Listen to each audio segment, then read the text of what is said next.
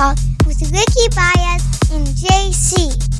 Enjoy the show. That's right, ladies and gentlemen. Welcome back to yet another fantastic episode of HR Talk. You've got us here today.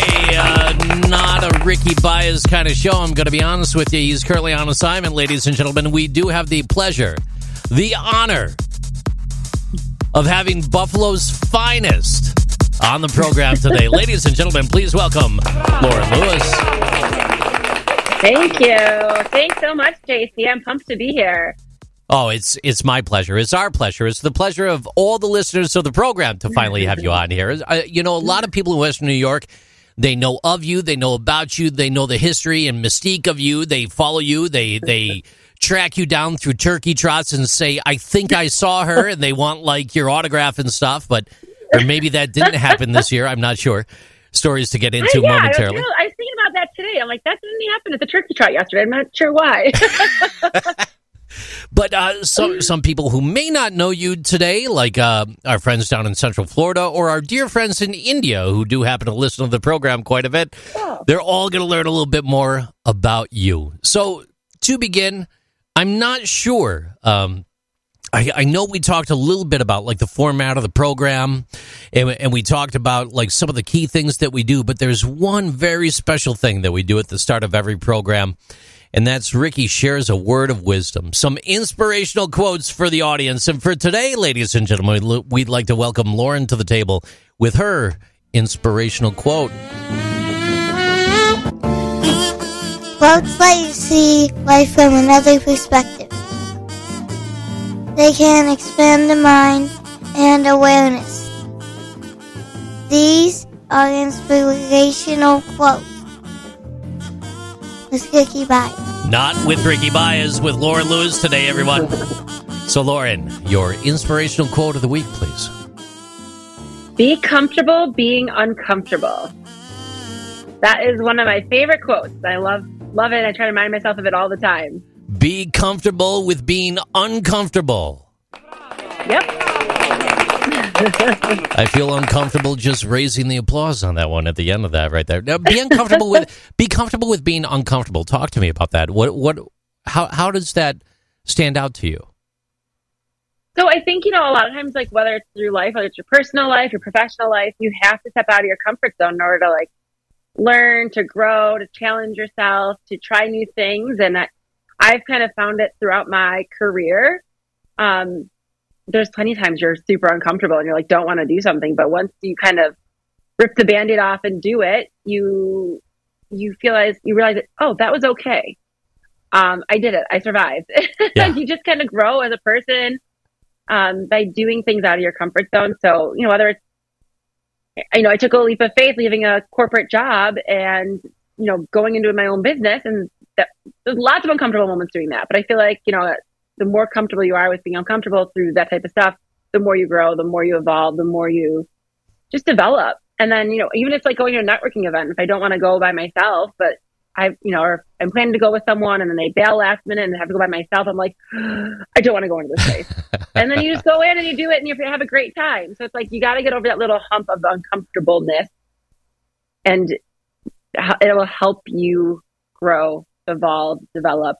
Now, you open the door. You open the door to something fantastic here, which is exactly what I want to get into. Let's talk about you and introduce you to the audience right here. So tell us, what's your elevator speech? What's a little bit about you in like a few seconds time here? Tell us about you real quick. My gosh, a few seconds time. That's limited. Like 65 seconds worth, maybe. I don't know. Okay. Take your time. That's a little better. So currently I'm a partner at Staff Buffalo, which is a staffing and recruiting company. We focus on direct hire permanent placements for the most part. And our goal really is to help our clients find great people to join their organization. So we take an active approach to the job search. So we're always working with clients to find people that fit the qualifications looking for a certain role, but also who are a good cultural fit in the organization. So Staff Buffalo's been around for 6.5 years, almost 7. It'll be 7 in April. And over the past few years that I've been involved with it, I've been involved with Staff Buffalo for almost 5 years. I've gotten really involved in the Western New York community and sit on multiple boards and committees at nonprofits. I'm the president of the Buffalo Niagara Human Resources Association. So, that's something too. When I was tapped on the shoulder to do that, I was like, okay. But I'm like, all right, Lauren, be comfortable being uncomfortable, learn, challenge yourself, grow.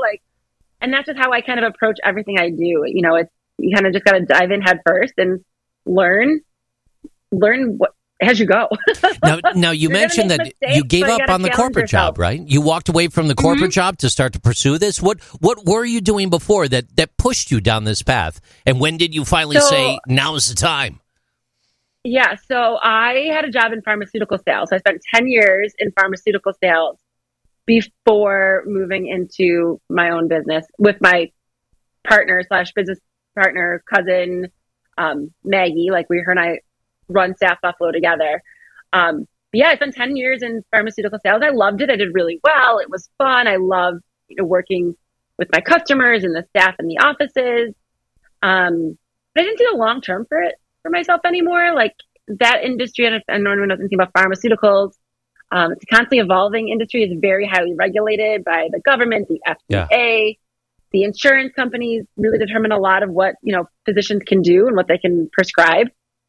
And companies were always doing downsizing. So I didn't want to get to a point in my life where I was at a certain level and had to, got laid off again and then had to find another job, and kind of becomes a very cyclical thing. I still see it with a lot of my friends in that industry. Yeah. Start over. You're always starting over. So I kind of always wanted to start my own business. So I was very lucky when my cousin Maggie and I kind of had that aha moment together. It was at a Starbucks in Williamsville, New York, where we just happened to run into each other. I was grabbing coffees for an office and she was meeting a client, and Maggie worked in public accounting for a little bit and then got into the recruiting field.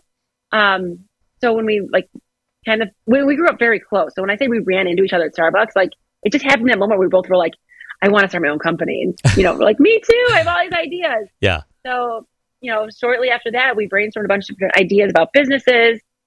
And then a few months later, she called me. She's like, I'm leaving my current job and we're starting a recruiting company. And that's when Staff Buffalo was born. So it kind of took me, we got Staff Buffalo up and running within a couple of weeks, launched April 1st, 2015. And then I officially made the move in Staff Buffalo April 1st, 2017. So oh, wow. I spent a couple more years in pharma, kind of waiting for the right moment. And then I got to the point where I was like, okay, if I don't want to look back in 5 years and say, why didn't I do this then? No. So finally I just resigned from my pharmaceutical job. And now during that gap, during that couple year time frame, she's working in kind with you. You're still contributing to setting things up and keep moving forward. Just didn't step away from the day job just yet by that. Right. Yeah. I was doing a lot of things on the back end, whether it was social media or marketing or doing some networking things, but I wasn't involved in the day-to-day of Staff Buffalo at all. I was still kind of focused on my pharmaceutical career at that point. And just, again, waiting for the right moment when Staff Buffalo was more up and running. It made sense to kind of move into it. So, and that's when it actually became successful, once you arrived. I don't want to say that, no. But, I had to. It's nice to have a team effort and a partnership, We each have our strengths. Right. Perfect. Now, there's some people out there, there's a lot of debate out there in regards to, not so much debate, but we hear it more and more. We're trying to find the placement. We're trying to find the right people for jobs. And one of the big questions is, well, what is that differential between staffing, recruiting, and hiring? And as an employer, which position should you move towards, from the staffing perspective? Some people might not be familiar with that, right? It is, as they say, quote, one way to fill open roles within a company or organization. You have a set of roles. The focus of the staffing is particular short-term roles or specific projects. Some may disagree with that. I'm looking for your feedback at the end here. And then when we get into what is hiring, we all know what hiring is. It involves officially posting the job, receiving the applications from the candidates, filtering the candidates, generating the pool of qualified candidates, interviewing them until the role is filled.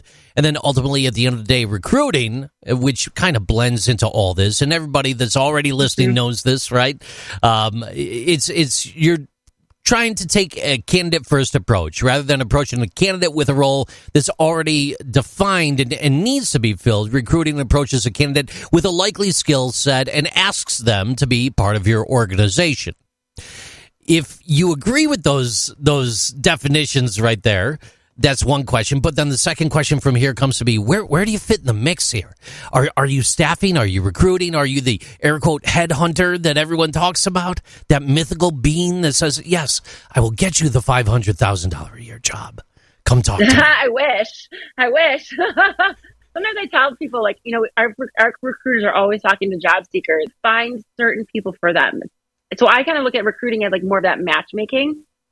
And so we're working to matchmake based on our clients' needs from a qualification standpoint for a certain role, making sure someone's a good cultural fit into their organization, has the same goals as like maybe the hiring manager, as the organization, and really trying to find that perfect fit. So it's like, to me, that's really recruiting. Hiring can be more of like the process. Right. I kind of see it in that. Like you said, you throw up the job description, you review all the incoming resumes, you line up some interviews, and you hire someone. And that works. It works. But it doesn't work all the time. Like sometimes you make bad hires, you make the wrong hire, you just kind of hire to hire because you need to fill a seat. Yeah. So that's kind of why it's more of like that process to me.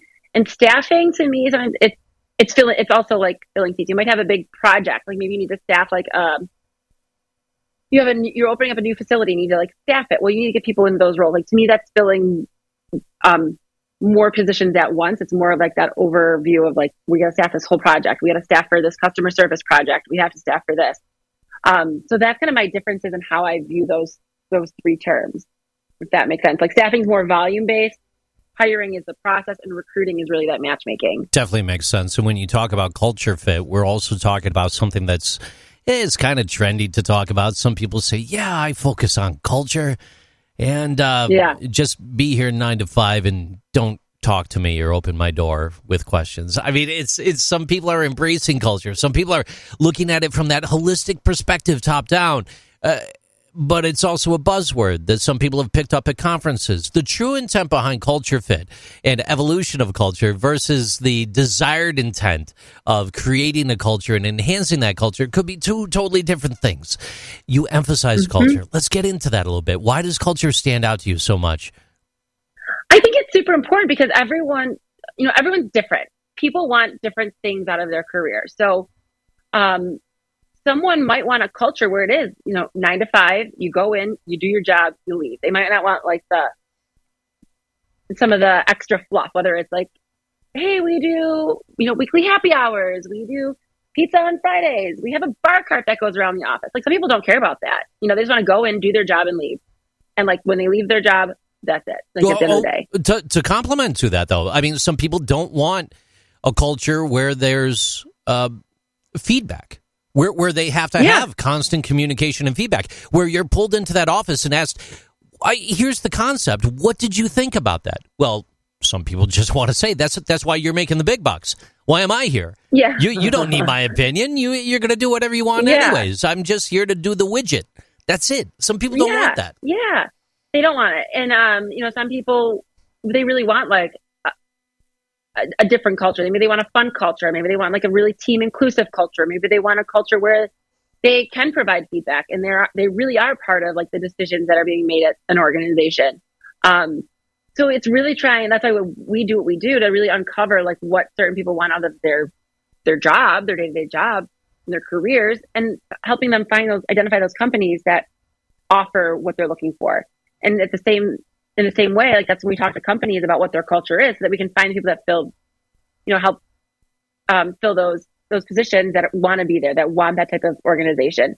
Talking with candidates all the time, like some people who are like in a career, they want a very corporate structure. They might want to know exactly what their job structure is, the ladder, what they were going to get for merit increases, when they can get this next, tier promotion. Yes. Some people love to be at like a smaller organization where, maybe you have the opportunity to wear multiple hats. You can try different projects and you can, step out of what your day-to-day role is and work on a new project, maybe gain some different skills. Like people are open to that.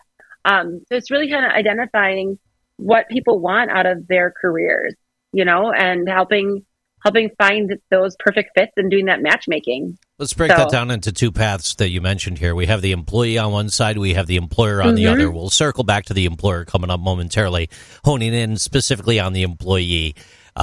we've seen this on your social medias. Other people are doing it as well. The open interview opportunities for people to come down and talk. Let's get into that real quick, and then parlay directly into how do you do this culture fit thing? Are you doing tests or whatnot, predictive index, etc.? But first, the open interviews, if you could, please. Yeah, so our recruiters are doing virtual open interviews every Thursday afternoon. So it's a way for us to talk with potential job seekers, whether they're actively looking for a job or they're just kind of like open to a conversation. They can talk with our recruiters about, their work experience, what they're looking for in their next career move, what they want out of a job. I always ask candidates too, and I'm talking with them, like, have you identified certain type of companies you want to be at? Like, have you done any research on that? So that helps us all kind of gauge like what they want out of an organization. And it helps us identify like the culture that they want. It's really having those conversations with people. Like, I do like the assessments, but I don't think they're end all be all. I think they help with things, but I don't think people should rely on them. I think you should use them as a tool, right? Not like not a black and white like decision. I think a lot of times people use it as a black and white decision maker, and I don't think it's right. I don't think it's fair.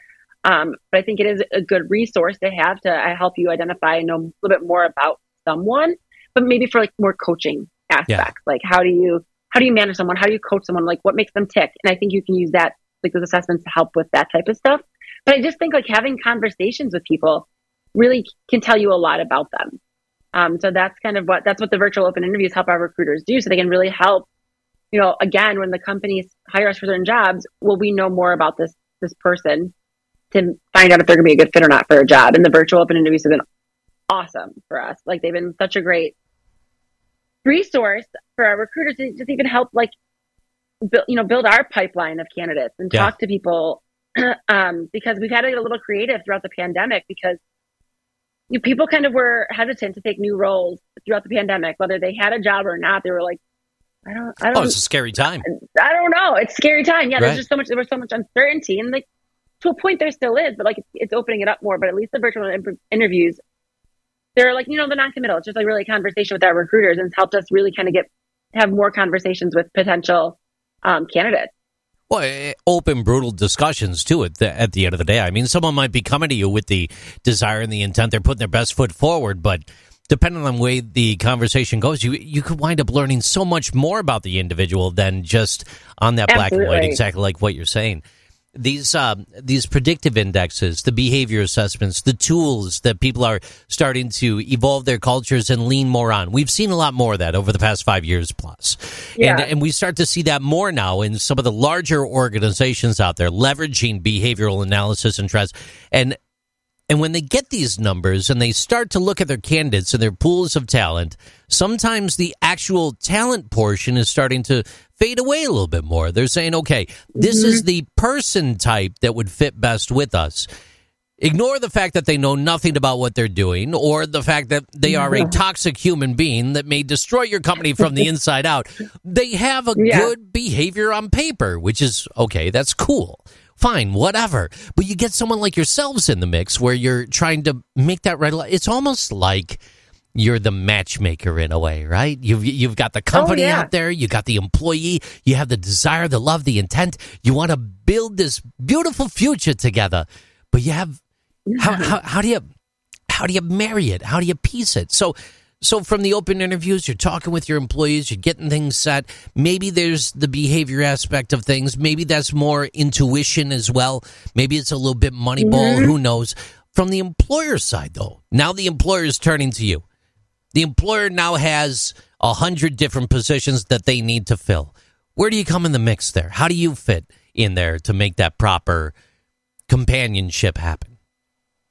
Yeah, so when they have like that many positions to fill, a lot of times they don't have the time or to do it all themselves. So that's a lot of times when the company will lean on us, that kind of help them and be that partner in their recruiting efforts. Because again, like sometimes if they have an internal recruiting team, sometimes they have so many things going on that maybe this 100-job project isn't a you just don't have the time to get it done. They have to get it done within a certain timeline. So they'll lean on like a recruiting company to kind of help with that. And we talk a lot with like, the hiring managers about like what it is they're looking for to help fill these roles so that it's not just like, we're not just sending resumes or people over. Like, we're going to make sure that they are the right fit. So we really try and dig deep and uncover, like, tell me more beyond the black and white of a job description. Like, there's so much more beyond that you want, like, for positions, for a specific department within an organization, for a specific hiring manager. Like, what exactly are they looking for? Because you can have a job description that can go from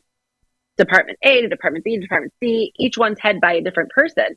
They might have different thoughts about what the role means to them. So when we have those conversations with a hiring manager, we try to uncover that and unpeel all that extra, those layers to really get down to the nitty gritty of, like, okay, who's going to be a good fit for this role for Department A, Department B, Department C? Because it's different people, and different people might perform better under a certain manager. Like, if someone really needs someone a micromanagement style, like, they're going to excel in that type of field. Well, we try and, find people that are going to excel with that type of management style. Macro management, team-based approaches, kind of considering all those things to really find the right people who's going to be a fit for, who they're going to be working for. Yeah. Because that can make a huge difference. You can be one of the best, but if you're not working for a manager that supports you or, is on the same level as you, then you're not going to excel in your role. It's over.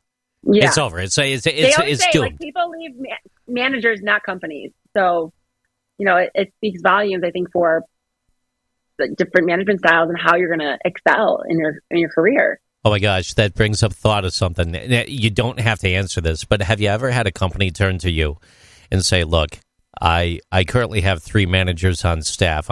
I really need to get rid of one of them. I'm trying to recruit for one. Can you help me find one before I fire the one I have?" Do people turn to you with stuff like that? And they do a lot because so much of what we do is confidential. And as a third party recruiting company, they might not know that a job we're working on is, like, their job, right? Right. We keep all the information very confidential. Good.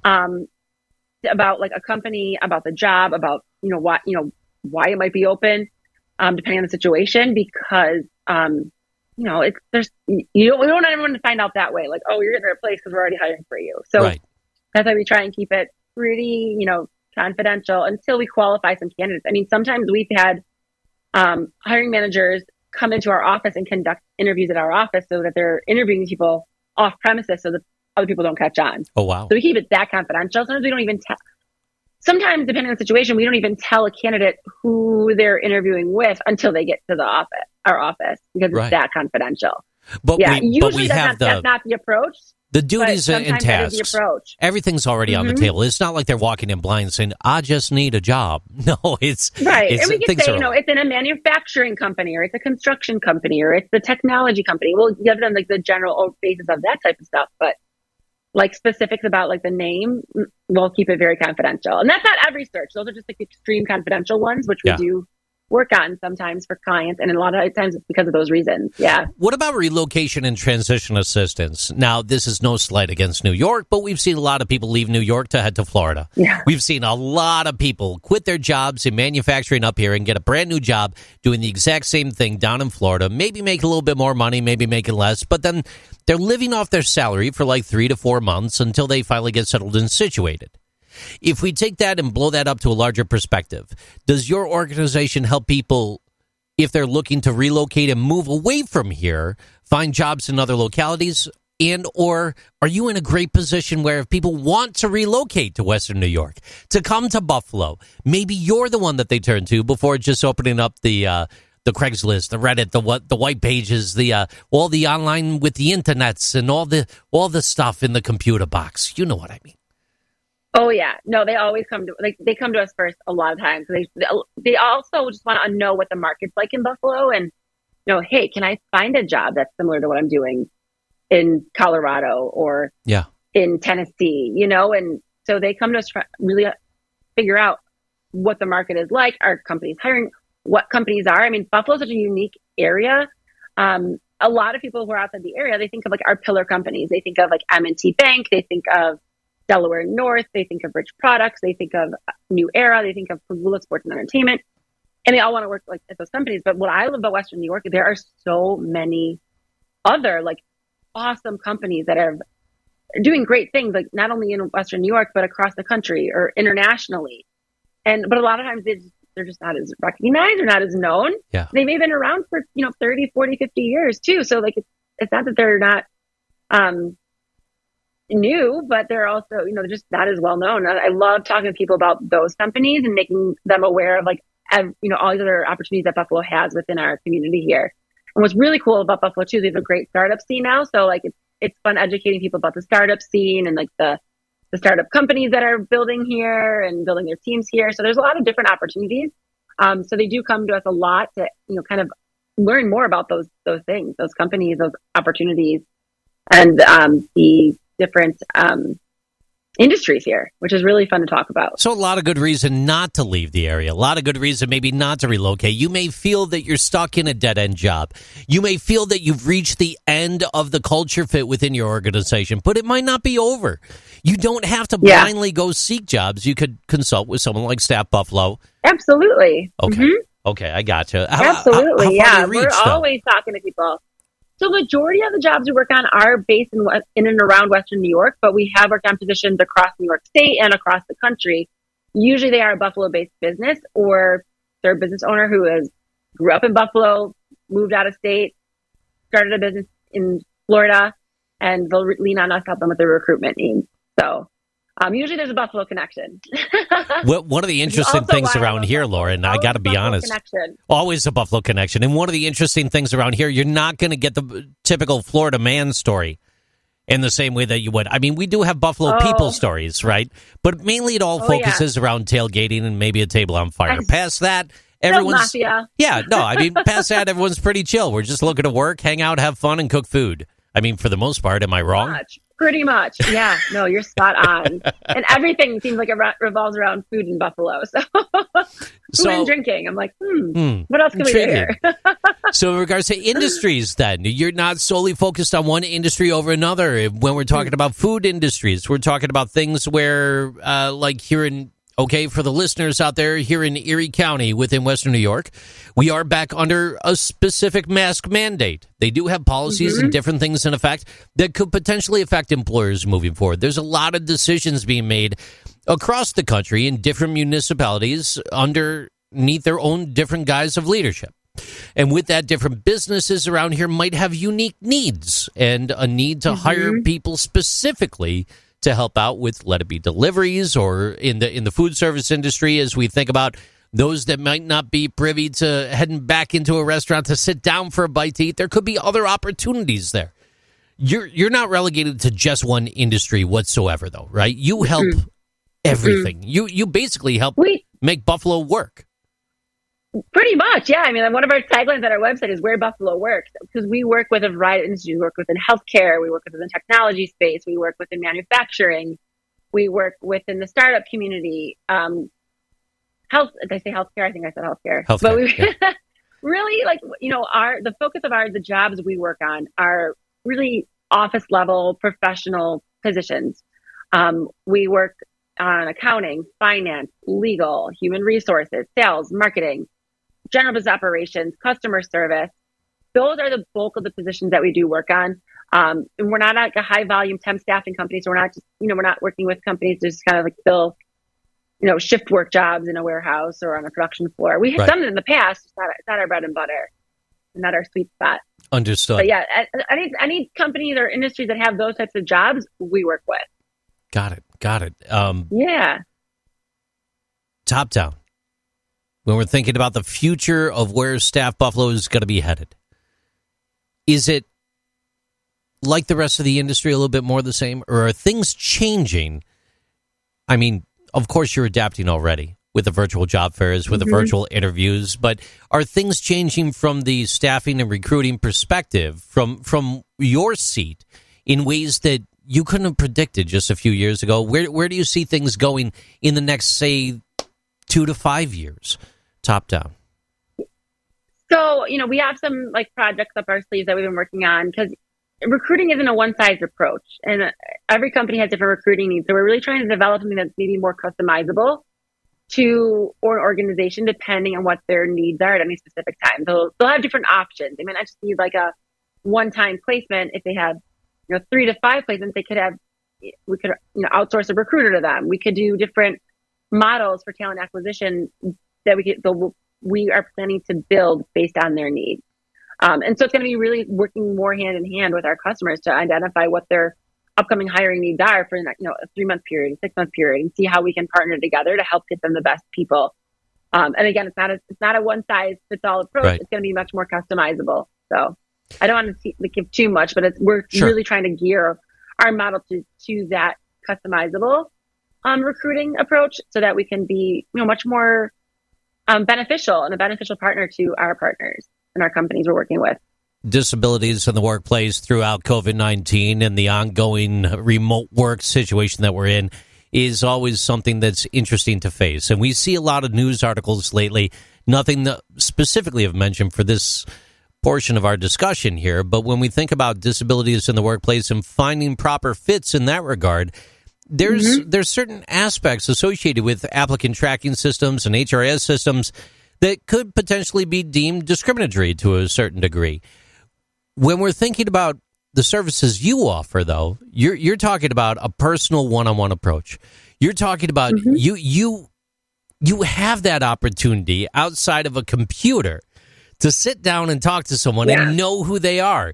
That's pretty important, especially if someone feels as if they've been discriminated for anything at some point in time, let alone a disability that they may have in attempting to find remote work. So expanding on that a little bit, if you could, please. Your thoughts. So, I think it goes back to, technology is great. Technology is a tool that we all use and rely on for so many things. When you talk about applicant tracking systems, a lot of times people submit the resume online, and those, the resume scanners that are looking for certain keywords might not include someone who might be the best fit for a job. So, that's where we come in, like regardless of, disabilities or skills or, anything that they have at the plate. And when you have a one-on-one conversation with someone about your experience and what you're looking for in your next career move, like that can help so much get you beyond that, like resume parser that when you just submit your resume online, like, right. Even if I talk to people all the time and I'm like, yes, it's one thing, like submit your resume online, like follow the right protocol and steps of an organization, but try and reach out to someone there too. Yeah. Like even if it's not a company I'm working with or a job I'm working on, I'm like, try and find someone there that you can connect with and have a conversation with, because that'll help you get your foot in the door. Then it's technology. It's not perfect. As much as you want to think it's going to be perfect, you miss a lot of things with technology too. And I think, it's again, a tool, but it shouldn't be like your end all be all. You have to have the human interaction too. So much can get missed with technology. I mean, you see it through emails, like, even if you're emailing someone or texting someone, like, so much can be misconstrued through emails and text. Sometimes you just have pick up a phone and call someone, like old school. Like, let's just get on the phone and talk, right. Let's have a one-on-one meeting, like in person, so we can make sure we're on the same page and something's not getting misconstrued because of the context or of an email. Exactly. And from your perspective, when we're thinking about the employees that are coming to you searching for opportunities, and we're past the point of having that one-on-one discussion, is there a certain aspect of ongoing education and consultation that comes into play, or is it we're going to get them to X point and then it's the handoff?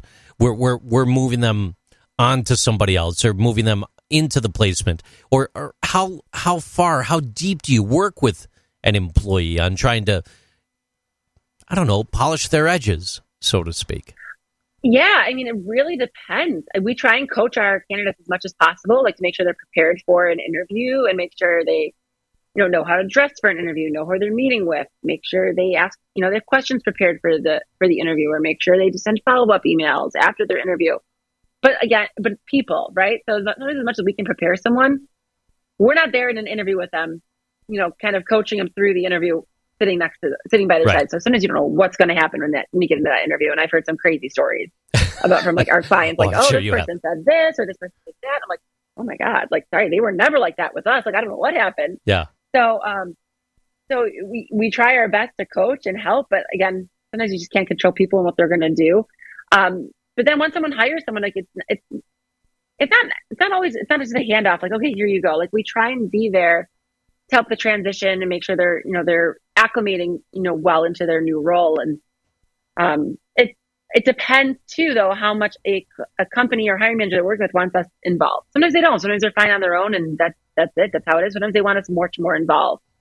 So again, it kind of goes back to that meeting our clients where they're at and kind of customizing what we do to what their needs are. So we really try and again be that partner, and it's varying levels of partnership depending on what they want out of it. Right. But then we do have like a sister company called HR Buffalo. It helps companies with HR trainings and onboarding, compliance trainings, employee handbooks, really anything day-to-day HR work they can help with. So we have a lot of companies that we work with a lot of small to medium-sized businesses that don't necessarily have an internal HR function. So then they can lean on HR Buffalo to help with the consulting needs around human resources. You want to talk about a huge uptick right there. I mean, there are so many organizations that are, even through current times right now, still trying to establish themselves in ways that they were never built before. And when you're talking about legal compliance, you're talking about different state laws, federal laws, everything in between. Oh, there's a lot of factors. They're changing so quickly. Every day. And the EEOC guidance. To keep up with. It's too much. Yeah. So much. Mm-hmm. And then you're putting your neck on the line as a business owner. You might be the LLC, the INC. You're doing whatever you have to do. Maybe you didn't make the proper investments. Maybe you did. Maybe you have a great administrative assistant who is also your HR, but they also take care of shipping and receiving, and they'll go get lunch from time to time for the office. Might not be the best fit anymore. Things have changed, right? Things have changed. Oh, yeah. Things have changed, especially as like you said, you may have that office administrator that handles the human resources.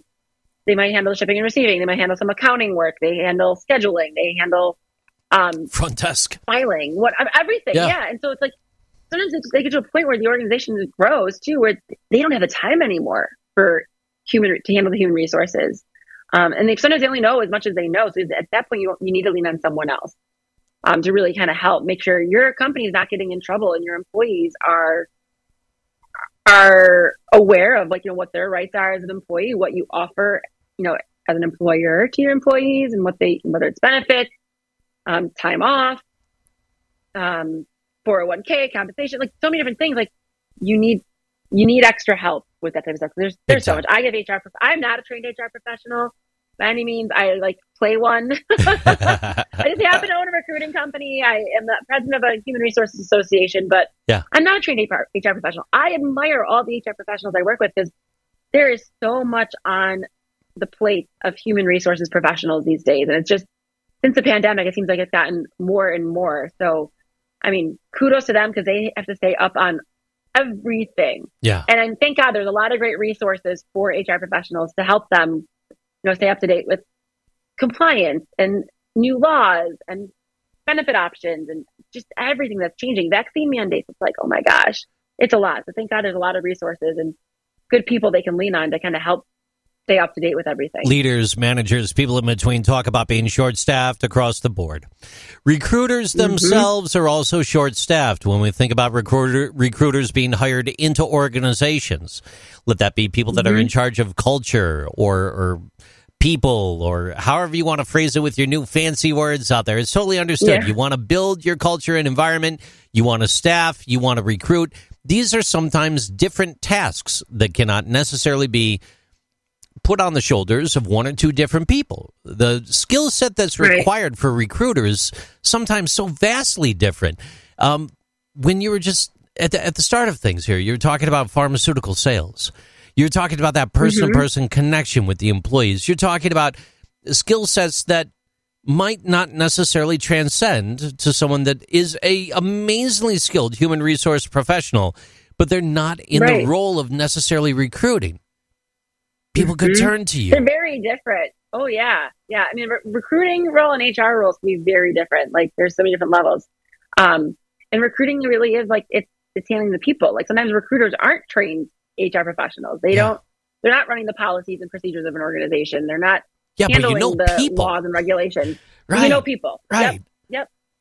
And I think, people always ask me too, like, how did you make the move from pharmaceutical sales to recruiting? I was like, well, it's the same thing. It's working with people. It's building those relationships. It's building connections. It's understanding needs. Like when I was in pharmaceutical sales, I had to understand the needs of the doctor, the needs of the patient, and how I can provide solutions to them.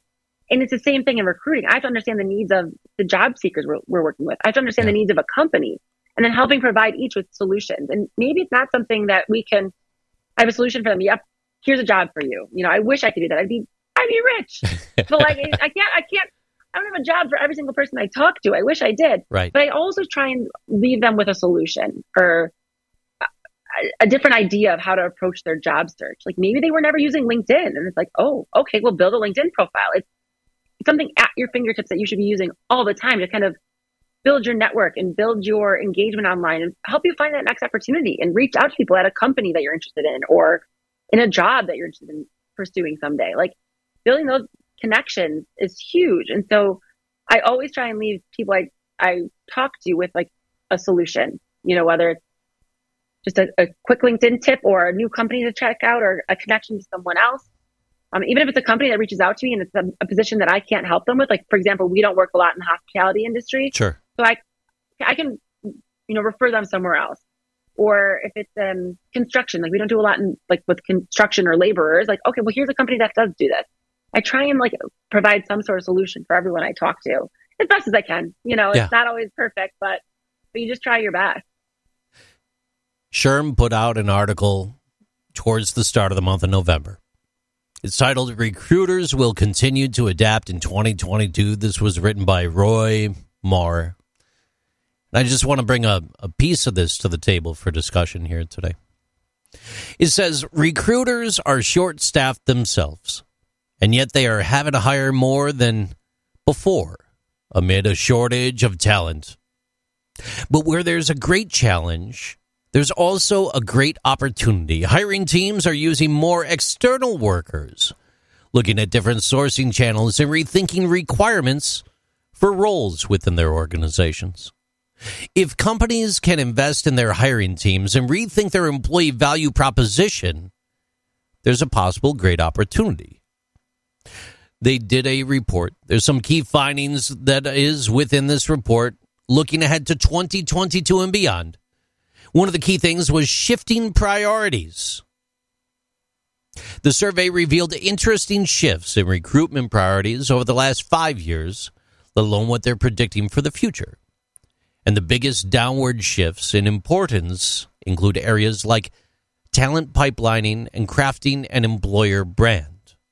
The biggest upward shifts include investing in recruitment technology, automating processes, but also improving diversity.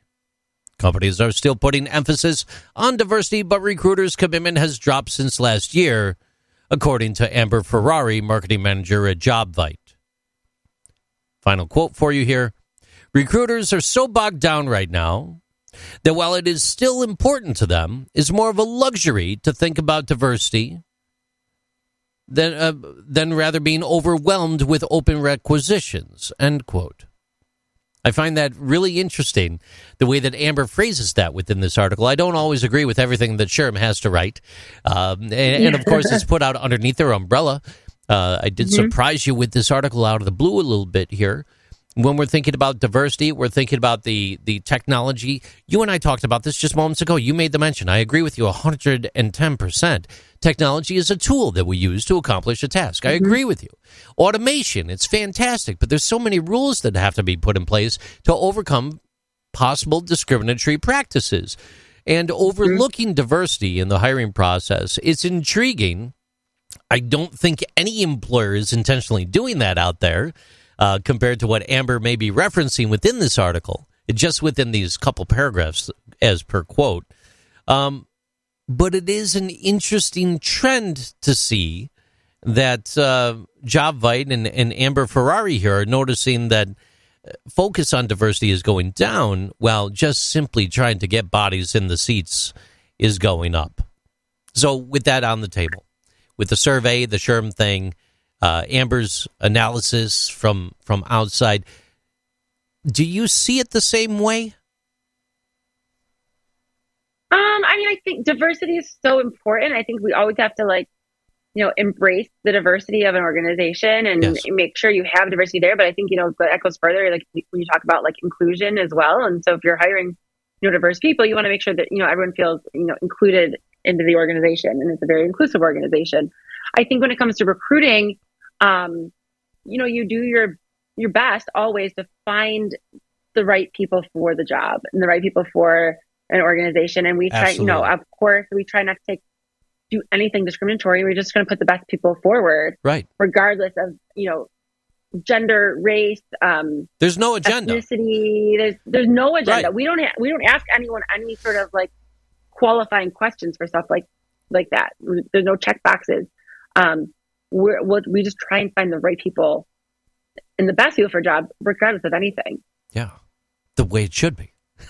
Yeah, the way it should be. Facing things as a partnership with not just the employer that's seeking to fill the role, but a partnership with the employee who's also trying to find the proper placement at the same time.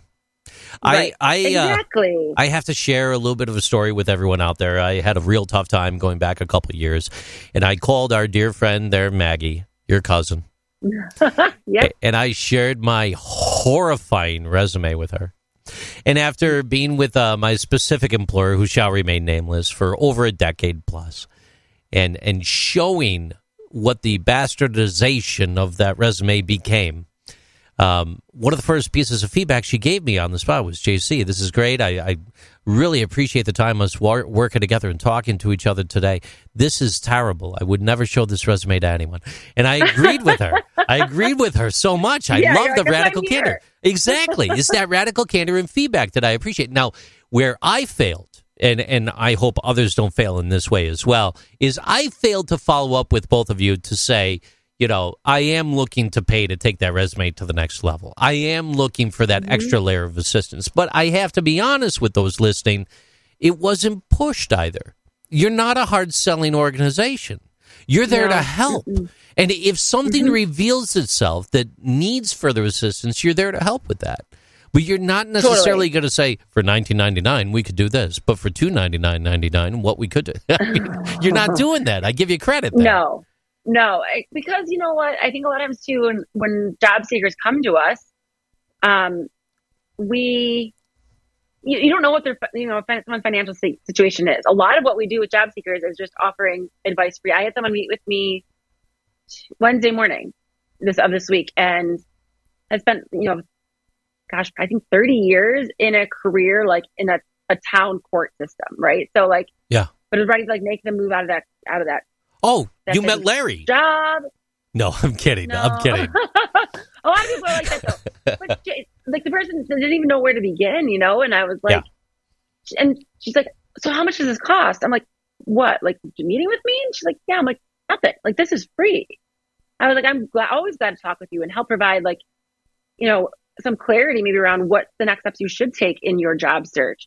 This is free. Like, you don't have to pay me for this. We do have other resources. So I connected with one of the consultants with HR Buffalo, who does do more like career shift work, like writing of resumes and doing some of those assessments, and just kind of helping give people the tools for navigating the next job search. And that is at a cost. It's never the first thing you really sell someone. Right. I hate hard sales people. I don't like it. I'm all about that relationship building, and here's what we offer, and do with it what you want. The key there, though, is you're building that relationship all the way across the board. It's the relationship with the employee down to understanding the culture, and the relationship with the employer, making that right fit. It's almost like matchmaking. Yep. Have the two of you thought about going into a matchmaking business? I mean, you've got we've joked about it a few times. I mean, come on now at this point, right? Yeah. We definitely joked about it. I don't think Tinder or any of those would have anything on Staff Buffalo. I'm telling you. I mean, you've got Staff Buffalo, you got HR Buffalo, and then you have Love Buffalo. I mean, Buffalo. Just take it. It's so funny. We always do so many different things. We're like, oh, we should do this Buffalo, whatever it is. We have this idea pop up. And we joke about it mostly, but sometimes you never know what can happen. You never know. That's right, ladies and gentlemen. You're still tuned in here to HR Talk. We've got Lauren Lewis of Staff Buffalo, the also local SHRM president as well. That's right, here in the Western New York area. Can't thank her enough for being on today. We are nearing the top of the hour here. Feel free to stop by hrtalkpodcast.com. Also, that's, what's your website again? Staff Buffalo? StaffBuffalo.com. StaffBuffalo.com. Stop by there. They also have HR services. HR Buffalo? HRbuffalo.com. It's too easy. It's very straightforward. We're very straightforward. It's too easy. Yeah. It's like, I was at a networking event once and someone was telling me, the background of the name of the organization and it means this in Italian and this and that and da da da. And this is why it's called this. I'm like, I'm Lauren Lewis. I'm like, I'm with Staff Buffalo. It's exactly what it means. It's Staff Buffalo. Like, we do staffing and recruiting. I'm not hiding this. Nope. Straightforward. And same with HR Buffalo. It's very straightforward. We do HR work. Now, you are multifaceted, though. You are not just Staff Buffalo. You are also the SHRM president locally. You're not just SHRM president. You're also kind of a local celebrity. Is that right? Oh, am I? Aren't I don't know. you? Am I? You got to tell me. Isn't there Some like people tell me that. I don't know. Yeah, there's like a whole radio show that you got cooking or had or do, or what's the story with that? Yeah, so in the past, I was I co-hosted a radio show called Western New York at Work. I did that. I think it was like 3.5 or 4 years. But then the pandemic hit, and things just shifted. So we kind of were trying to take it to TV, but that again, it was right before the pandemic hit, and just kind of got kind of lost in the wayside of the pandemic. Yeah. But yes, in the past I was. I never thought I'd be a co-host a radio show, but I had so much fun doing it. It was a blast. So that's pretty cool. The ship sailed on that? You don't do that anymore? Yeah, but who knows? Might resurrect at some point. Oh, my goodness. I'm open to it. I'm getting ideas right now. I'm telling you. I mean, the juices are flowing. It could be like, Staff Talk Buffalo. We'll keep it simple. You and me, we could knock a home run with this one, sister. I love it. I'm in. Oh, my gosh. $1 million. Yeah, you got to just rip the Band-Aid off and do it sometimes. What's the golf thing all about, too? You had some sort of golf connection at some point, too, didn't you? Oh, I just have been learning to golf. I love golfing. I've been learning the past couple of years. I've been taking lessons. All right. Now, a little birdie told me that it's not just a couple lessons here or there. A little birdie said that you're better than you lead on to be, and don't bet money while you're on the course with you. Is that right? I've gotten better. I will say I've gotten better. I've always been an athlete. So for me, I'm like, I have to be good. I don't like not being good at something. So for me, I like the challenge of learning golfing. And believe me, there's plenty of days where I play terrible, but some days I'm like, oh my God, I killed it. Like, I should be on the LPGA tour. But I'm still far cry from being on the LPGA tour. I think now here's a little bit of the stalker JC coming out. Not so much stalker, but fan, mutual fan, cool. Kind of in the same industry a little bit. You had something about one of the coaches, Cindy, I think her name was. Cindy Miller. Cindy Miller. Yep, Cindy Miller. We're going to hit the Wayback Train for a second here. Cindy, I know that you're going to be listening to this at some point in time. You may not remember me, but I used to be the guy in the golf cart at Springbrook Golf, singing along to his headphones while all the people that you were teaching how to golf tried to hit. Yes. Yep. Yes, Cindy, you and me. I remember the $1 million hole. I remember the whole thing. It was beautiful times. They did these fantastic events like that. She's been around for a heartbeat. Not forever, for a heartbeat. She's not that old, but she's amazing. No, she's amazing. And I love going to Cindy for golf lessons because she's awesome at what she does. She's a fantastic coach. But I also love going to talk to her. Yeah, I feel like I just keep going back to want to talk to her. I'm like, all right. And we share business ideas because she's an entrepreneur. She's built her golf business, and she has a lot of great connections through it and it's done amazing things. And it has her coaching businesses. Golf coaching, yes. But then she does some professional development coaching as well. And she's just phenomenal. I love talking with her. Oh my gosh. I want everyone to go take golf lessons with Cindy or her husband, Alan, because they're great people and great coaches, but they're just fun to talk to. I feel so lucky I've gotten to know Cindy. You and I should at some point maybe interview her on HR Talk for release one of these days. We should do that. She would love it too. She would love it. Now we're talking. Yeah. She has some great stories too. She's awesome. What's happening? It's time for current events. Current events this week, ladies and gentlemen, brought to you in part by Staff Buffalo, HR Buffalo, and all things Buffalo. Stop by staffbuffalo.com. They did not pay to be part of this today. No money exchanged. That's how we roll. I don't want a dime. We don't need a dime. We don't take money. And I just appreciate it. It's networking at the end of the day. It's just good people knowing good people and talking about good things. Very grateful for it. One of our big stories here. We're just going to go down the list. We do have some current events for you. Anyone that's already familiar with the program, you know where this is going.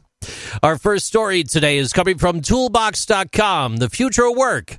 Is AI ready to replace the human in human resource? According to Karthik, survey says yes. It states here within the article, organizations have been increasingly moving towards automating many of their functions and processes for the last few years to improve their efficiencies, minimize costs, and boost their revenues, as we all know. The COVID-19 pandemic provided the impetus for automation in HR, a heavy push in the HR function set, and it is no further different as we move forward into 2022. A major finding from a survey conducted was that a significant number of HR professionals believe their tasks could be automated. However, the complexity of certain workplace issues is challenging for AI to navigate. HR professionals feel the jobs could be automated as stated. The study shows 86% of HR pros felt that it was likely that the jobs would be replaced by automation. 28% also felt that AI could be very or extremely likely to replace them.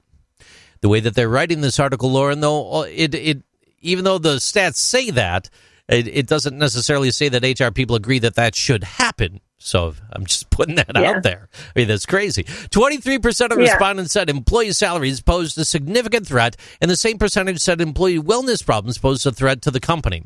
30% said that the problem with leadership would be a significant threat in the overall as well, in regards to HR-related issues that AI would not be able to address. Now, HR professionals did show mixed reactions for automating some of these issues, and it all comes down to the effectiveness of GPT-3. We've talked about this on the program before.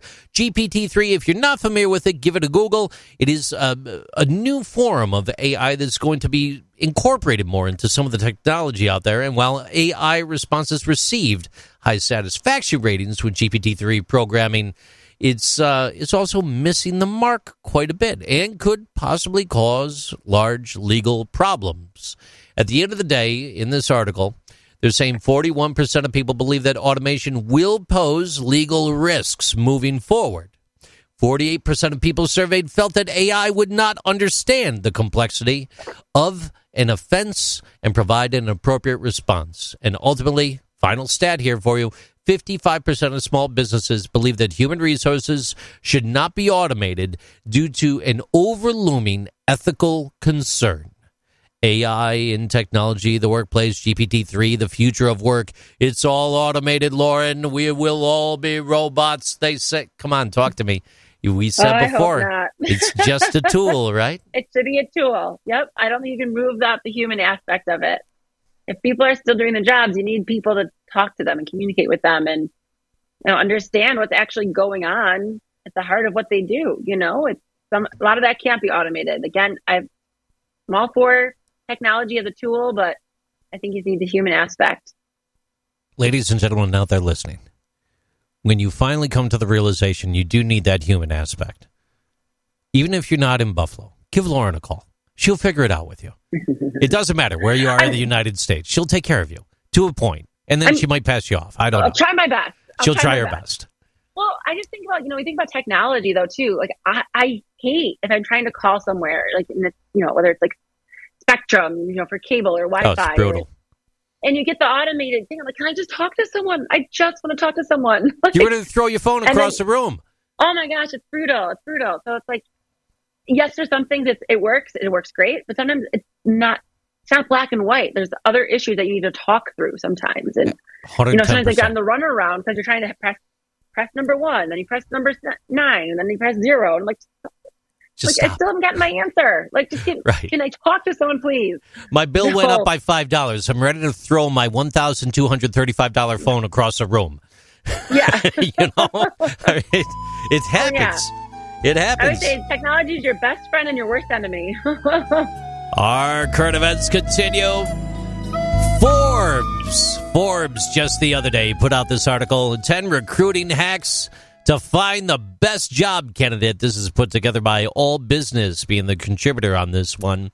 Many shifting priorities throughout the pandemic this year, and then also moving forward. What they recommend doing is, and a lot of this is, ladies and gentlemen, going to sound like water is wet at the end of the day, look for people who already fit the culture. Create a problem-solving contest. I don't know what that would be, like a Jenga or something like that, maybe. I don't know. Yeah. Work with job candidates on a pre-project basis. Ooh, that's interesting.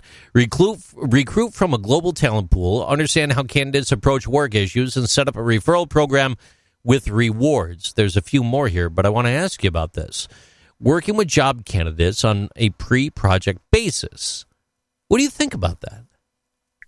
I think it's kind of weird. I think it's a good idea. It's something like you test the water before, test someone out before you hire them full time. Like they want the security of a job. Yeah. They want to work. Yep. They don't want like a temporary project where they can, dip their toes in and figure it out and see if they get hired. Like, no, they want the security of a job. They want the security of a company. They want security of benefits. They want a future. They want a future. Yeah. So, I think it's kind of weird. I get why companies want to do it. They're like, oh, before we spend the money, let's test them out. But like, right. You're not going to get the good people then. The people who want to be there. You're really kind of limiting your candidate pool that way. Ricky and I were talking about this prior to the pandemic. We were on a drive from Orlando up to Gainesville for a presentation. And we got into this whole discussion about the possibility of the pre-job test or something like that. Mm-hmm. And he was starting to liken it to the thought or process of feats of strength. And bring your candidates in, and it's like survival of the fittest. And I think there's a novelty to it, but I'm with you on this one. I don't firmly agree with that. I maybe I'm having a hard time wrapping my head around it, and I totally get it. I get it. I do. But I agree with you that people aren't looking for that now. Once you start to get into that mix, how many people are going to stick it out? How many people even want to be around? It's tough now, It's very tough. Yeah, things have changed. I mean, some industries that works fine on a project basis. I think the IT and technology industry, a lot of times they work on that project basis. But for other types of positions, they don't work like that. So, people just want different things out of their career now and out of their job.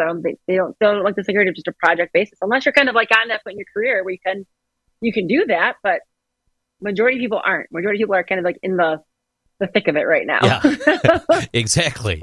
It goes on in the article here to say, tap into alumni associations to find the best job candidates, hire based on values and character, write a clear, optimized job description at the end of the day, and all the best to you trying to get that recruitment done here. What was that last piece?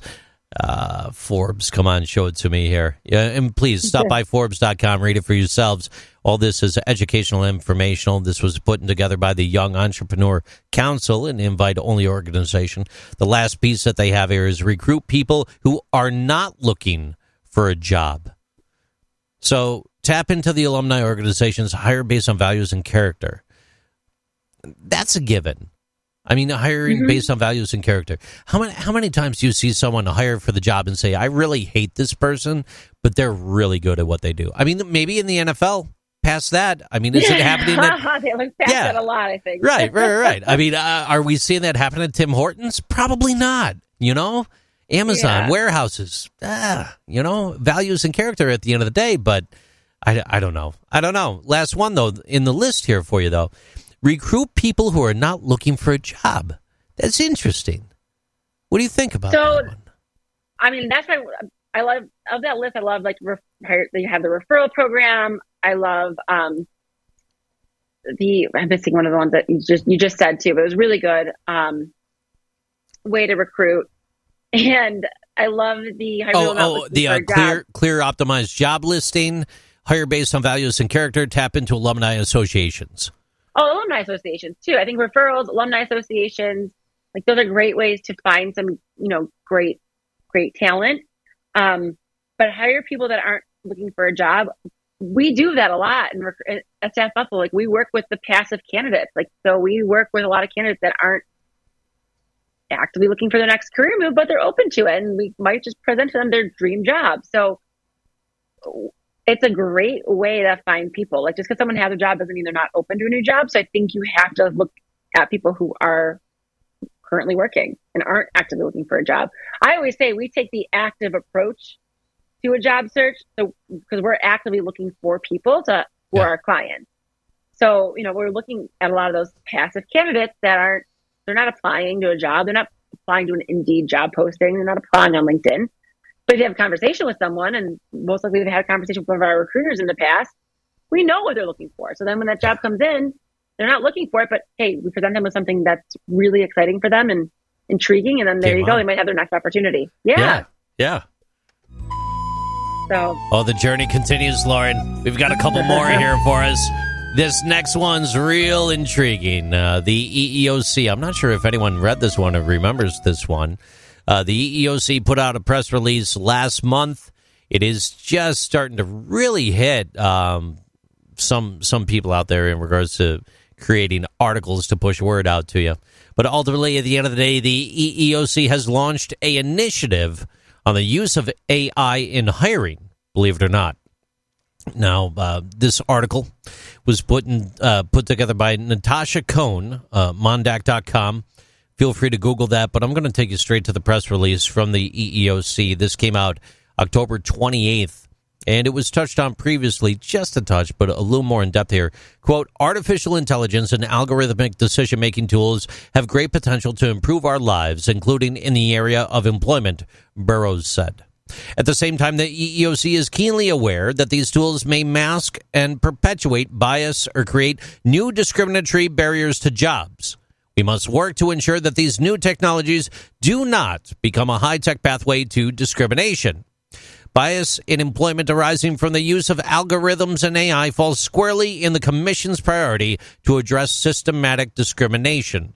As part of the new initiative, the EEOC plans to establish an internal working group to coordinate the agency's work on the initiative, launch a series of listening sessions with key stakeholders about algorithmic tools and their employment ramifications, gather information about the adaptation, design, and impact of hiring and other employment-related technologies, identify promising practices, and lastly, issue technical assistance to provide guidance on algorithmic fairness and the use of AI in employment decisions. The EEOC is taking this seriously, and they're looking to move forward with their initiatives here, and everyone's starting to pick up on it. Again, it's just a tool. What are we doing, Lauren? Just a tool. What are we doing? Technology's a tool. I tell you. Technology's a tool. My sentiments, I'm like, listening to you read that, I'm like, yeah, I'm still thinking the same thing. Technology's still a tool. It doesn't change. It doesn't change the perspectives at all. It's good to know that the EEOC is looking forward at the possibilities and the potentials, which already lends to make you believe that maybe they're onto something already.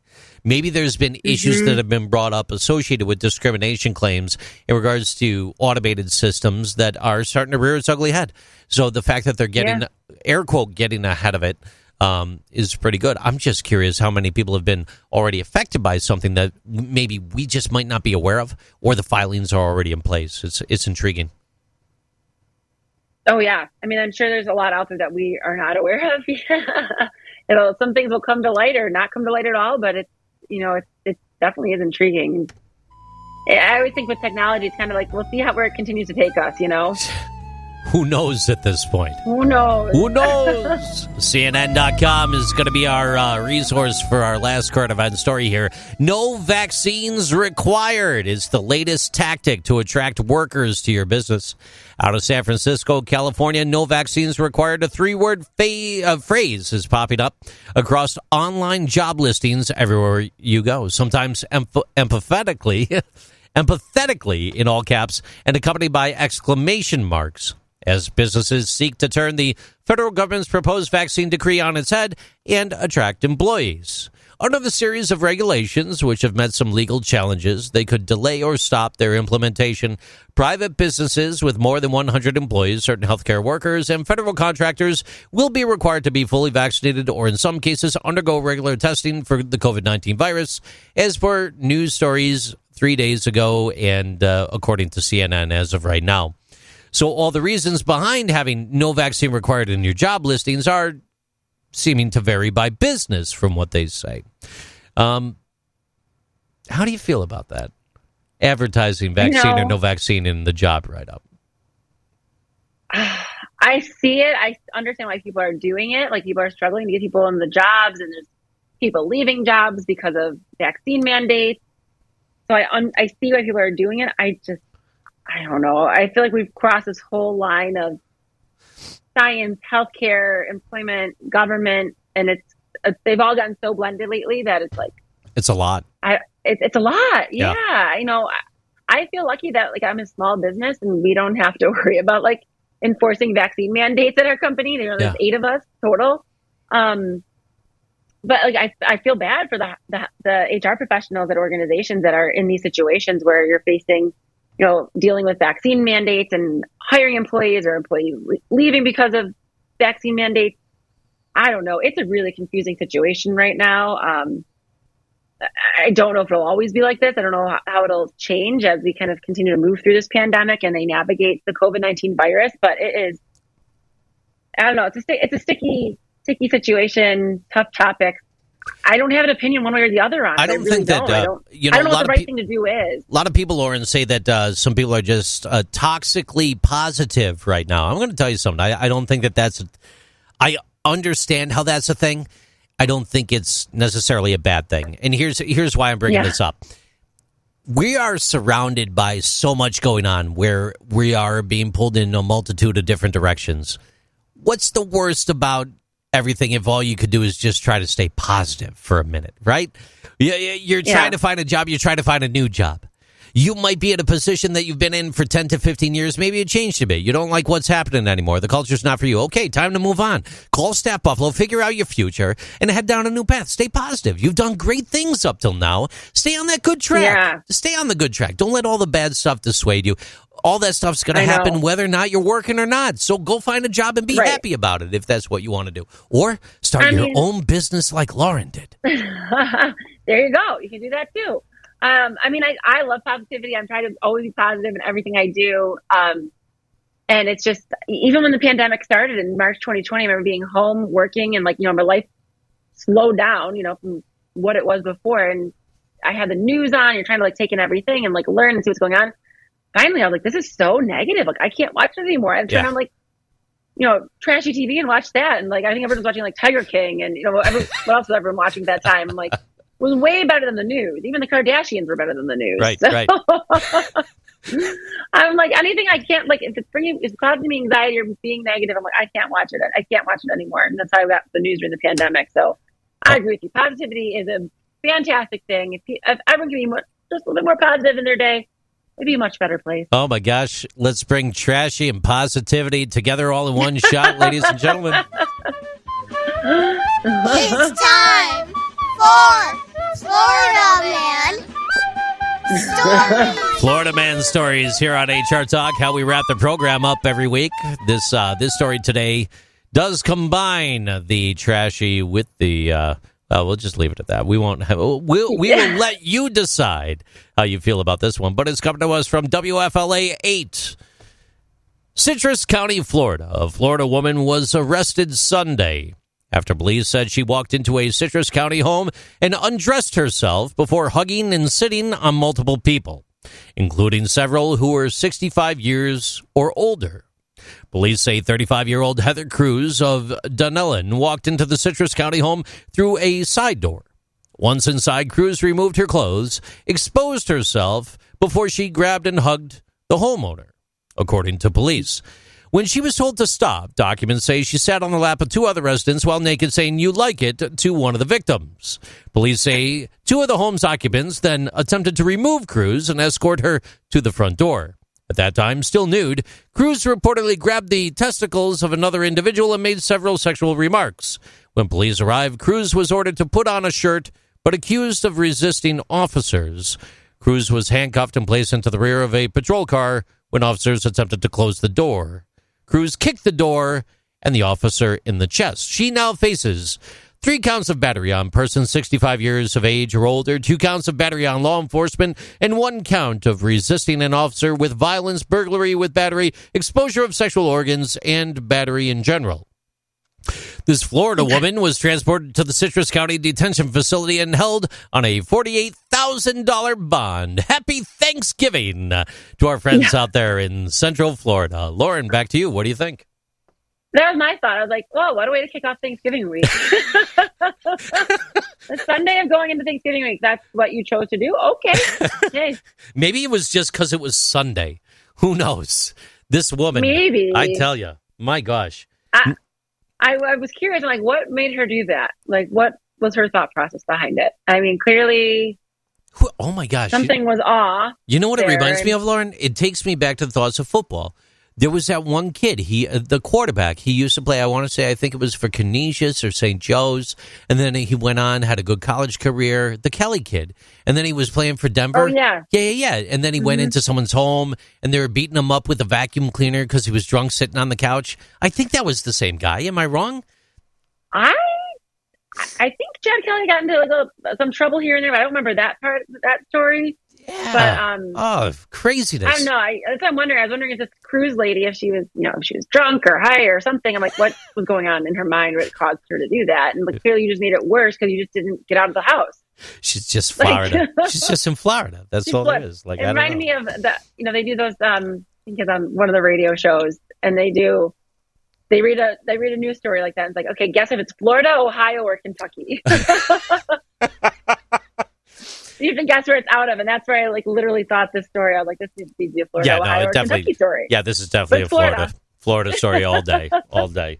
Hey, nothing against our Florida friends. Big news to announce out there, ladies and gentlemen. Even though HR Talk is a little bit of time off around the holidays, it's my pleasure to announce that I will be heading back down to Melbourne, Florida to MC the 2022 Space Coast HR Conference. Your official announcement coming out right now on the program. Been in talks, everything's secured, facility is on lock, and tickets will go on sale coming up soon. We'll have more data and information going about that coming up momentarily. Back up here in Western New York, Lauren, what do you have going on? I know you just did a few speaker series engagements. What else shaking around these parts here? Yeah, our team has some mock interviews coming up with some of the local colleges, recruiters on campus at Damon College is coming up. We have, just our year-end stuff where we do our sexual harassment training for our team. We're doing a communications training for our team. We have our BNHRA networking holiday happy hour. Hey, with those trainings, Thursday, December 7th. If there's a business out there that needs to check the box on some of those mandatory trainings throughout the state, and maybe the piece that they have really isn't so good, could they turn to y'all for HR Buffalo? Absolutely. There it is. Absolutely. Thank you, JC. Yeah, HR Buffalo can help with any of the compliance trainings. That's who I'm so lucky that we have them as our sister company, because that's who's leading our trainings for us this week. So, Beautiful. And they can do it for any company. Yep.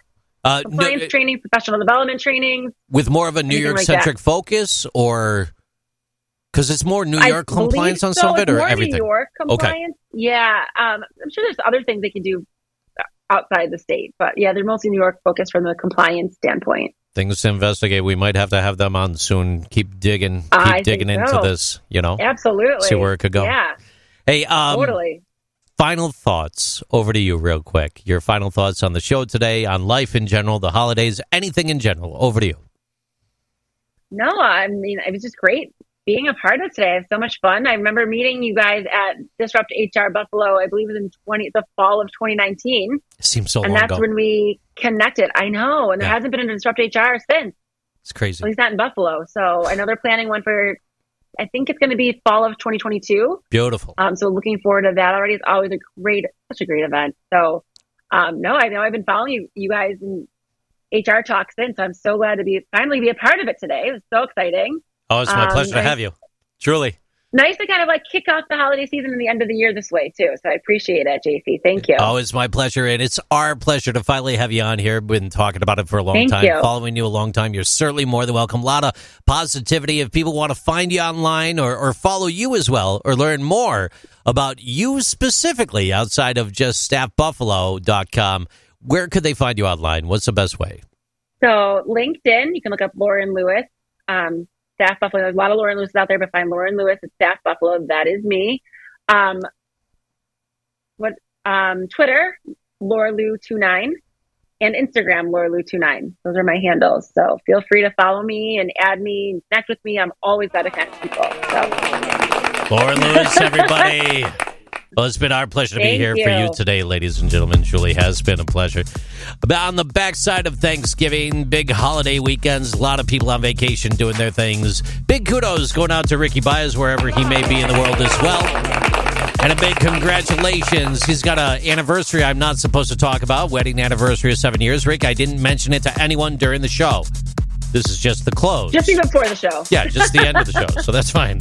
Just before it a little bit right now. So it's all good. But big kudos and congratulations going out to Ricky. Believe it or not, Ricky, his wife, they knew each other in New York City growing up as children. They later met each other again in Orlando, Florida. I told him she's been stalking him his whole life. Who knows? But 7 years later, they're doing great. So he's on a extended anniversary holiday here for Thanksgiving, and it's been my pleasure to have Lauren Lewis on the program. Once again, you can't thank her enough, I'm telling you. Hey, if you like the show, if you hate the show, if you want some feedback on where we are going for 2022, we've got a lot in store, a lot of big changes coming, and we're going to reveal those probably in about 6 short weeks or so. Ladies and gentlemen, on behalf of Lauren Lewis, Ricky Baez, HR Talk there with the upcoming Space Coast HR Conference, I'm JC. Drive safe. Have a good night.